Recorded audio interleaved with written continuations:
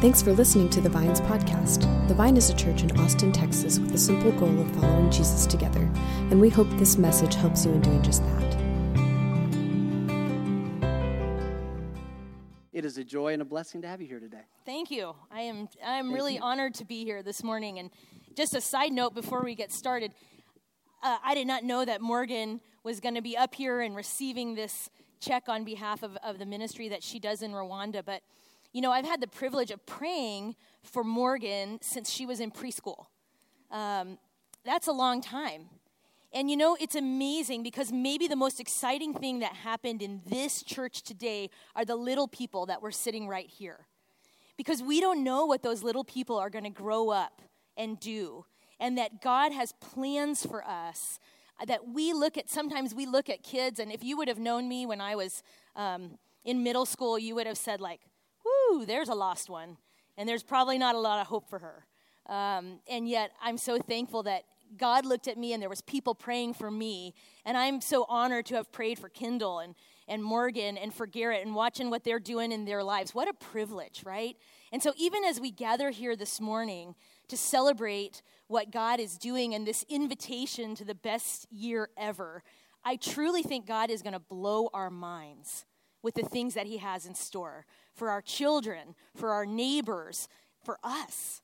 And I had the privilege of watching Mark's sermon from last week and hearing about this, you know, the best year ever. And he was talking about New Year's resolutions and how they're kind of weird, right? Because it's like one day to the next, and all of a sudden, like everything's going to be different because it's a new year on the calendar. Well, in my life, personally, my birthday is New Year's Eve. So I start each year not only with a new calendar year, but it's, you know, I'm another year older. So actually, I don't really do New Year's resolutions, but I do pray and try to kind of have some intentionality for each year. You know, I don't want to look the same this year that I did 10 years ago. I want to lean into what God has for me each year. And so in 2017, as the year was winding to a close, I had been praying about, God, what is it that you have for me in 2018? What is it that I need to lean into to have the year that you desire for me, to be who you want me to be? And this is a really kind of a funny thing, and I was praying about it, and you know, God doesn't always follow our calendar schedule, and New Year's Eve came and went, and I didn't have it yet. And so I continued to pray about it, and last Sunday, this is a true fact, last Sunday, as I sat in church, and in our church we have a time where we pray and reflect on what God's doing in our hearts and our lives before we leave, so we don't just kind of consume all this goodness and head out the door and go to lunch and forget, right?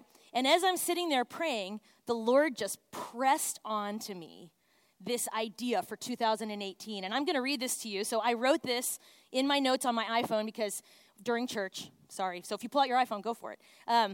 You know, I didn't want to forget what God had for me. I wanted to remember it. I wanted to lean into it. And so literally 1 week ago, this is what I popped in my phone. My 2018 word for the year is invite. I'm going to, and here it is, invite people into God's glory. Invite people into God's purposes for their lives. Invite people into reconciliation. Invite people into forgiveness. Invite people into his work. Invite people into hope. Invite people into community. Invite people into using their spheres of influence for the gospel. Invite people out of brokenness. Invite people out of cycles of abuse. Invite people out of shame. Invite people out of the victim identity. Invite people into the joy of the Lord. Invite people into authenticity with the Lord and others. I will invite my friends, my family, my community, my coworkers, and whoever God brings into my sphere. And I'm going to invite God to work beyond my limited imagination. I will prayerfully seek to say yes to God's invitations to me this year. The next day, Ted Thulin called me and invited me to come to your church this morning and speak on community. I think God might be up to something. And truly, I thought, lightning might strike me if I say no. You know, it is so interesting, this idea of community, this concept of not going at it alone.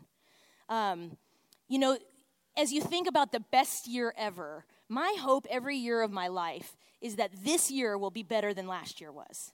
Because I hope that as I dig into God's word, as I pray, as I commune with him, as I do life with other people, I hope that every year I'm looking a little more like God intended me to look. And frankly, there's a long way to go. But each year, I want it to be the best year that God has yet. And I think that that's true for all of us. Because it's not our circumstances that make something the best year. It's God's presence in our very lives that makes it the best year that we've ever had. So before we kind of jump into this idea of community, what does it mean for us to be the people of God? I want to start by just saying, I think that there is a giant obstacle that often hinders us from really grabbing this. We can be in church, we can go to church our whole lives and never grab what it means to be the people of God, to be community. And one of the reasons is that I think we fundamentally have a misunderstanding of the gospel. So last week, Mark referred to the passage in Matthew 7, right, where Jesus says, narrow is the way that leads to life, but broad is the road that leads to destruction. And I don't know about for them, but I know as somebody that works in ministry, that passage keeps me awake at night because I think, what road am I walking on? What road am I leading people on? I don't want to be on the big, broad road that leads to destruction. And so for just a minute, before we dig in, I want us to think for a minute, think about the typical testimony that you hear of someone saying, here's my testimony, right? My testimony looks something like this. I realized that my life was broken, that I was not doing things the right way, that my life wasn't pleasing to God. I turned and gave my heart to Jesus. I was saved from my sins, and now I am saved walking with the Lord. What a lovely testimony about me. Because in that testimony, I'm the one who realized the problem. I'm the one that found the solution. I'm the one that implemented the solution. And now I'm the one who has it worked out. And so here's the natural conclusion of that testimony. Now it's my job to live my best life. So, as a Christian, if I am going to do this, I need to find the best teaching, the best music. I need to consume everything that will help me be excellent. This is a great testimony about me. And so, I've gone to some churches, and, there's some music, there's some teaching, but frankly, I can find much better on the internet. And so I go home and I listen to the best pastors, and I listen to the very best teachers, and I consume the very best music, and I am isolated, lonely, stagnant, not growing, and generally dissatisfied with my life. Let's look for a second, and if you have your Bibles, open them up. If you have your smartphone, open up your Bible app, and look for a minute, and if you don't, just listen to these words that Paul has for the church in Ephesus.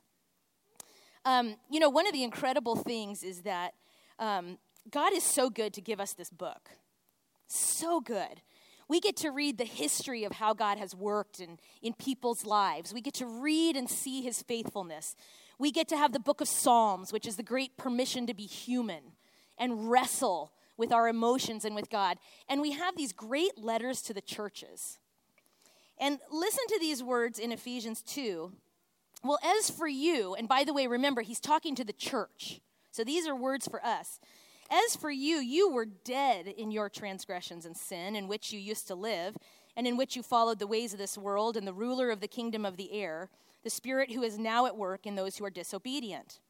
All of us also lived among those at one time, gratifying the cravings of our sinful nature and following its desires and thoughts. Like the rest, we were by nature objects of wrath. But because of his great love for us, God, who is rich in mercy, made us alive with Christ, even when we were dead in our transgressions. For it is by grace that you have been saved. And God raised us up with Christ and seated us with him in the heavenly realms in Christ Jesus, in order that in the coming ages he might show the incomparable riches of his grace, expressed in his kindness to us in Christ Jesus. For it is by grace you have been saved through faith. And this is not of yourselves, it is the gift of God. For not by works, so that no one can boast, for we are God's workmanship, created in Christ Jesus to do good works, which God prepared in advance for us to do. Think about this. This is absolutely a totally different story. This story is a God story. See, it starts with God. God created us. We are his workmanship, right? And what part do we play in it? Well, as for you, you were dead in your sins. So I did my death part pretty well. I messed up. I separated from God. I didn't choose his ways.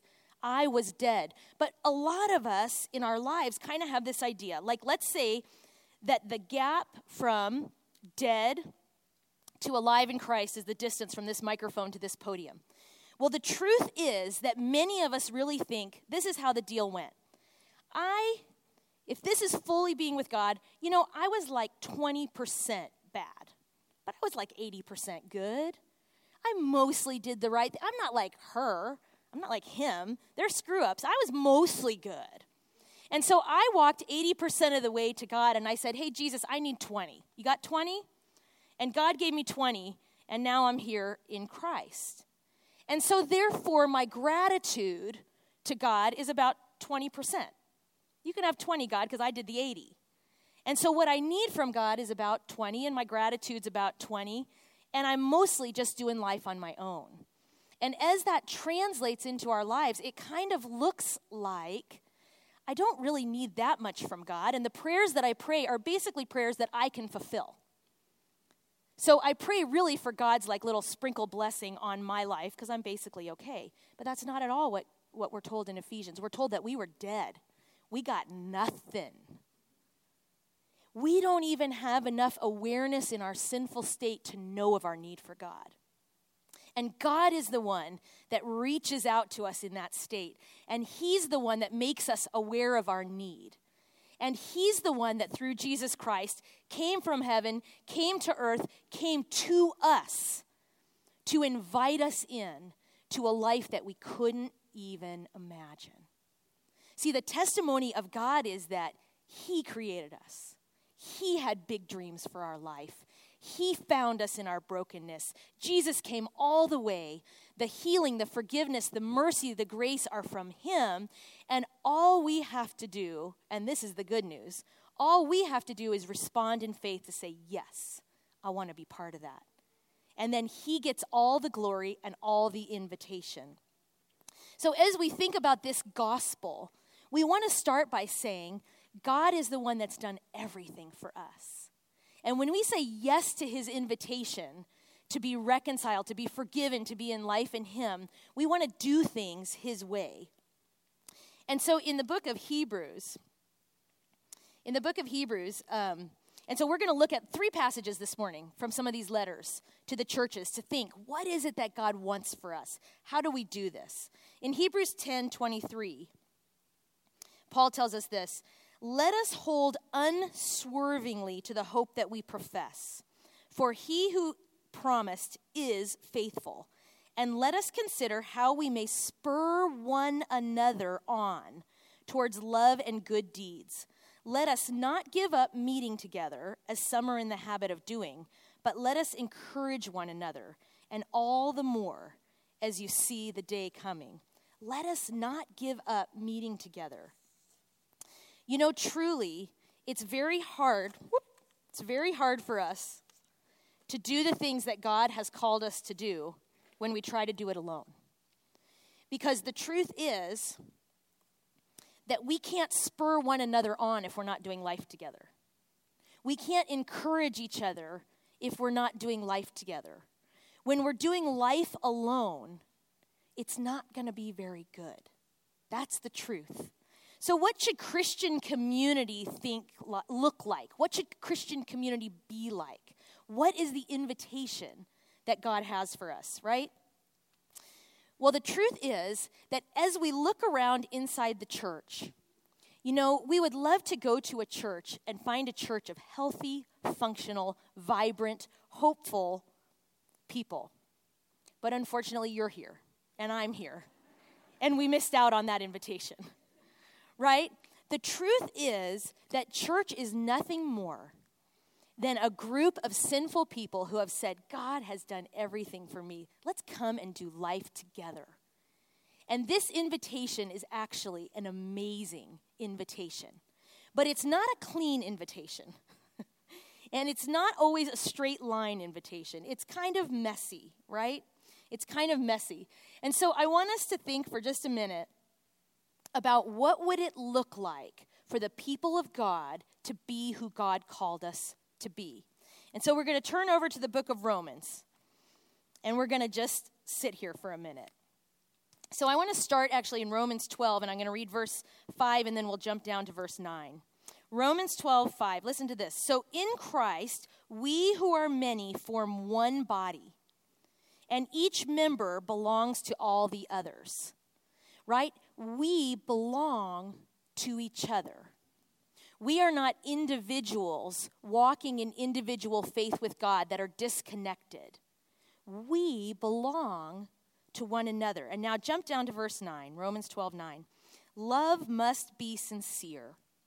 Hate what is evil, cling to what is good, be devoted to one another in brotherly love. Honor one another above yourselves. Never be lacking in zeal, but keep your spiritual fervor, serving the Lord.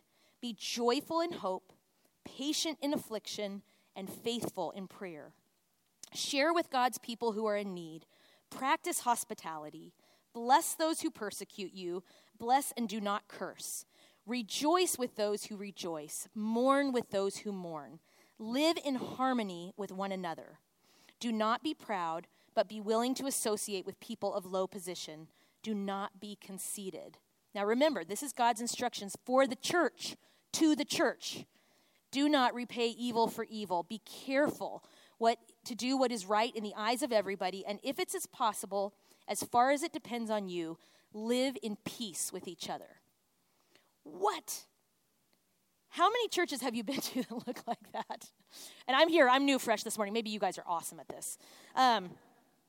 Love, devotion, honor, zeal, spiritual fervor, serving, joyful, hope-filled, patient, faithful in prayer, sharing with one another, practicing hospitality, blessing each other, blessing and not cursing, rejoicing with those who rejoice, mourning with those who mourn, living in harmony with one another, not being proud, but associating with people of different position, not being conceited, not repaying evil for evil, careful to do what is right, living at peace with everybody.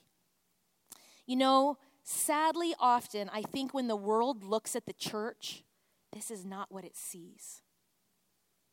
We have so much strife inside the body of Christ. And not just inside of our churches, but even between churches. And you know, it's interesting. Over the last few years, I've had the great privilege of teaching through many of the epistles, right? The letters to the churches.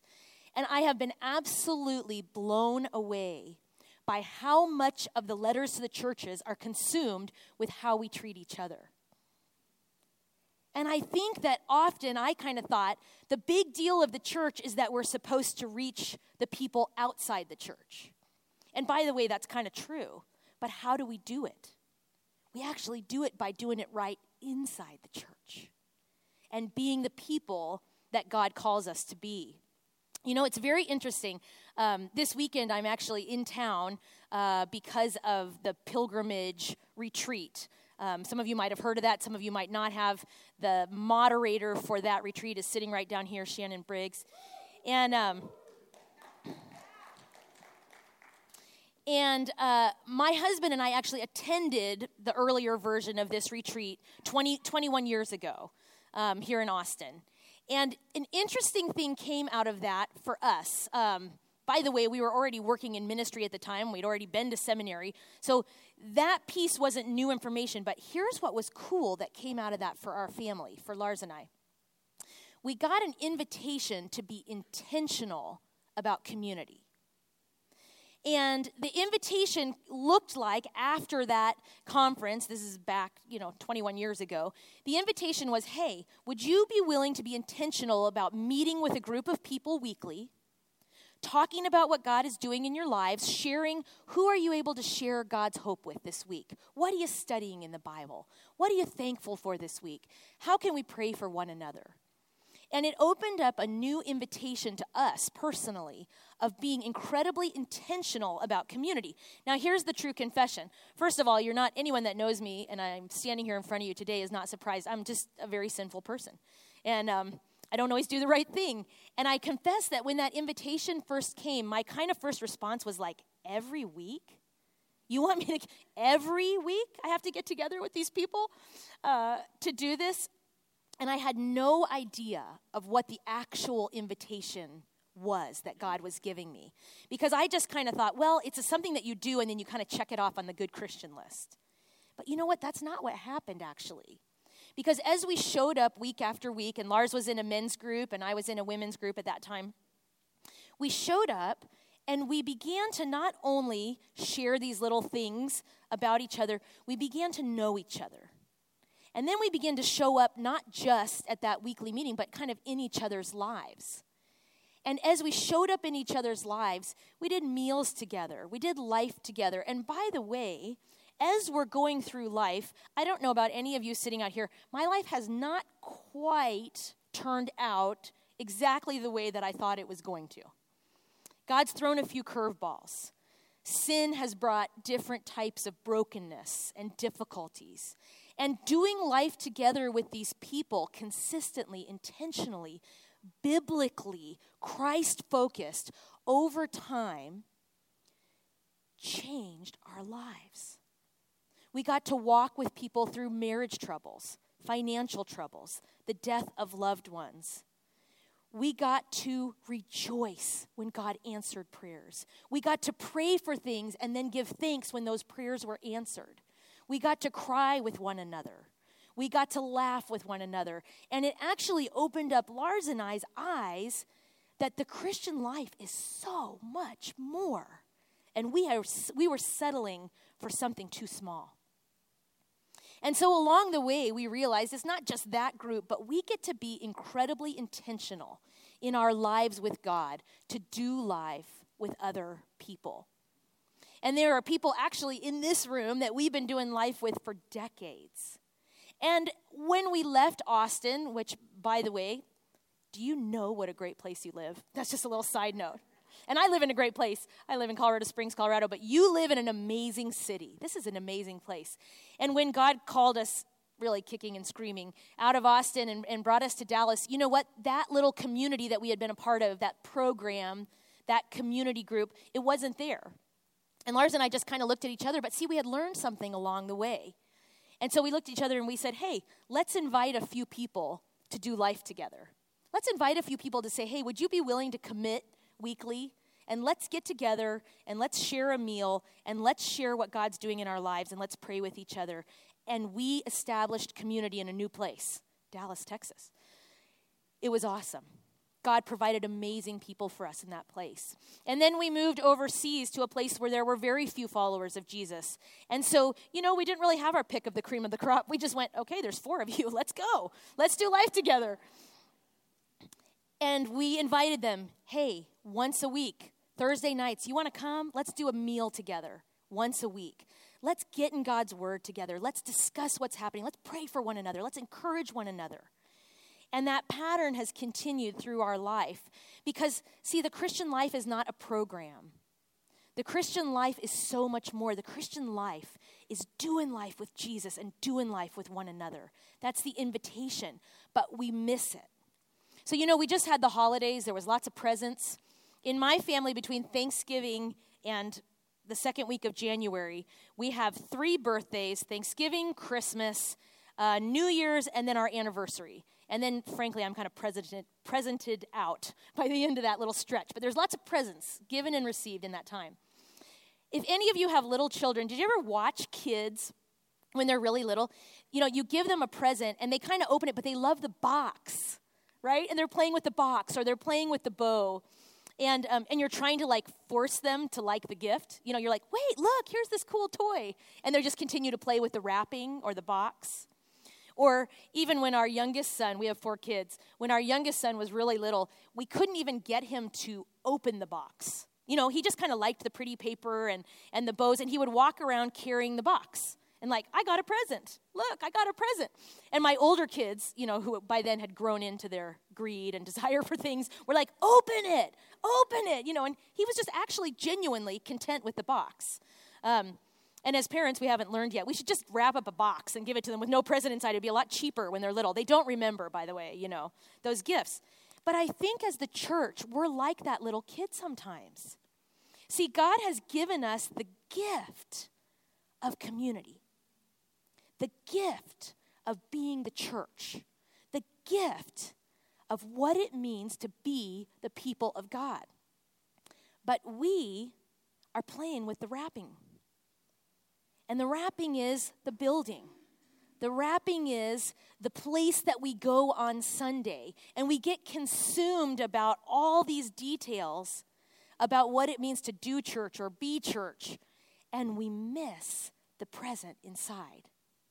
See, because this church, the vine, is not defined by these walls. And you're blessed. And actually, my home church in Colorado Springs is blessed as well because one of our campuses, we have two sites. We meet in a school too. So you know that these walls are not your church, right? These walls don't define you. You are the vine. You are the people that God has called together. The riches of his invitation is sitting in this room. It's not this room. So don't be confused and miss the gift that God is inviting you in to do life with these people. But here's the deal. It takes incredible intentionality. Incredible intentionality. The broad road, as Mark said last week, the broad road you're going to be walking on. But you're probably not accidentally going to find that narrow path. You got to look for it. You got to make sure you stay on it. To have the best year ever, you have to do life with God and with his people. And so the question is, who are my people, God? Who are my people, right? And sometimes we're sitting back waiting for an invitation. God, you bring it to me. But I actually am getting more and more convinced we have to look out and invite people. Hey, do you want to be people? You want to be people with me? You want to be people with my family? It's an incredible thing to have people. To have your people, the people that are for you, the people that are with you, the people that are hoping and dreaming things for you that you can't sometimes dream for yourself. When you're worn out and frustrated with your kids, the people that love your kids in that moment. That's what God is calling us to. It's an incredible invitation. But I do not want you to get any ideas that it's easy or simple or clean, or anything other than probably complicated, doing life with God's people, right? In the book of Galatians, in chapter 6, Paul says this to the church, "Let us not become weary in doing good, for at the proper time we will reap a harvest if we don't give up. Therefore, as we have opportunity, let us do good to all the people, especially those who belong to the family of believers." In the place where we live now, at the time when we moved, we're involved in international work. And 3.5 years ago, we moved to be closer to the headquarters of that. And the truth was that at the time that we moved, we were in a tough place as a family. We had been through some really tough situations. We were in the middle of some very tough situations. And we didn't have a lot to give. And we showed up at our new church just kind of feeling worn out. And a little group of 3 couples invited us, "Hey, do you guys want to do life with us?" And we just kind of didn't have much to offer, but we just said, yes, we do.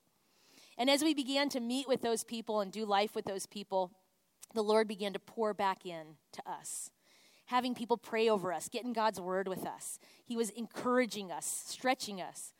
And along the way, we started looking around at who God had put into our circle, and we started just inviting people to come. So our little group is not fancy. We meet once a week. We rotate homes. We do a potluck meal. We spend time discussing the sermon from our church. We pray for one another, and we're doing life together. And as we started looking and we started inviting, this is the cool thing. Sometimes we invite people to church, And sometimes people can't go from nothing to the invitation to church. But you can invite someone to come have a meal in your home. So we started inviting people as we looked around. Here's somebody that needs community. I'm going to invite this person. You want to come have dinner at our house? We have dinner every Sunday night with some other friends. And people started coming. And the Lord has brought all kinds of people into our community. In our little group that we meet with every week, we have had, in the last year and a half, 4 couples, married couples, that are separated. We've had people that are in all kinds, dealing with addiction, dealing with mental health issues, kiddos that are going through very difficult times. We're not looking for the perfect people to be in our circle. We're looking for God's people that need an invitation in. And you know, it's amazing to me when the world starts to discover these truths that are in God's word and affirming it. Those of you that know who Alan Graham is from Community First, Mobile Loaves and Fishes, if you talk to Alan or you're familiar with his work, he will tell you the cure for homelessness is not affordable housing. The cure for homelessness is community. You know, there's amazing new research that the cure for addiction is not sobriety. It's community. AA, if you've ever been to AA or if you've ever been to a meeting, they've knocked on something that's actually God's truth, which is when the people of God do life authentically together, we can be something so much more than we can just walking something by ourselves. And so the question that I have for you this morning is, what would it look like for your love to be sincere to one another? What would it look like for you guys to commit to being the people of God together? You know, I want to give you 2 quotes that I just love. 2 quotes. One is written by a friend of ours, actually, a guy named Alexander Strauch. And let me see if I can find it here. And he has written a great book. Yeah, I'll read you the first one. He's written a great book called Love or Die. Love or Die, and it's about the church. And he says this: we have a tendency to trust in external religious rituals, traditions, denominational distinctions, doctrinal correctness, and moralistic rules, while we overlook the essential foundational elements of love for God and neighbor. And the second one comes from D.L. Moody, and he says this: there's no use in trying to do church work without love. A doctor, a lawyer may do good work without love, but God's work cannot be done without love. So Mark gave you an invitation this morning to sign up for a Vine group, right? The Vine groups are starting tonight. And I want to challenge and encourage you, if you don't yet have a people, commit this year to being people with one another. Show up in each other's lives. Walk with one another. Honor one another. Pray for one another. Believe God's truth for each other when you can't believe it for yourself. Sharpen one another. Challenge one another. Help each other walk out of sin and into blessing. Get to know God and get to know each other. Be who God invited you to be. And so here's the very simple challenge. The very simple invitation is this: God invites us to love him and love our neighbors. What would it look like in 2018 for you to love the person sitting behind you in church or next to you? And then love the person in the house next to you. And then love the person down the street and in your community until the ends of the earth have been invited in to the amazing life that God has for us. I would love to pray for your church.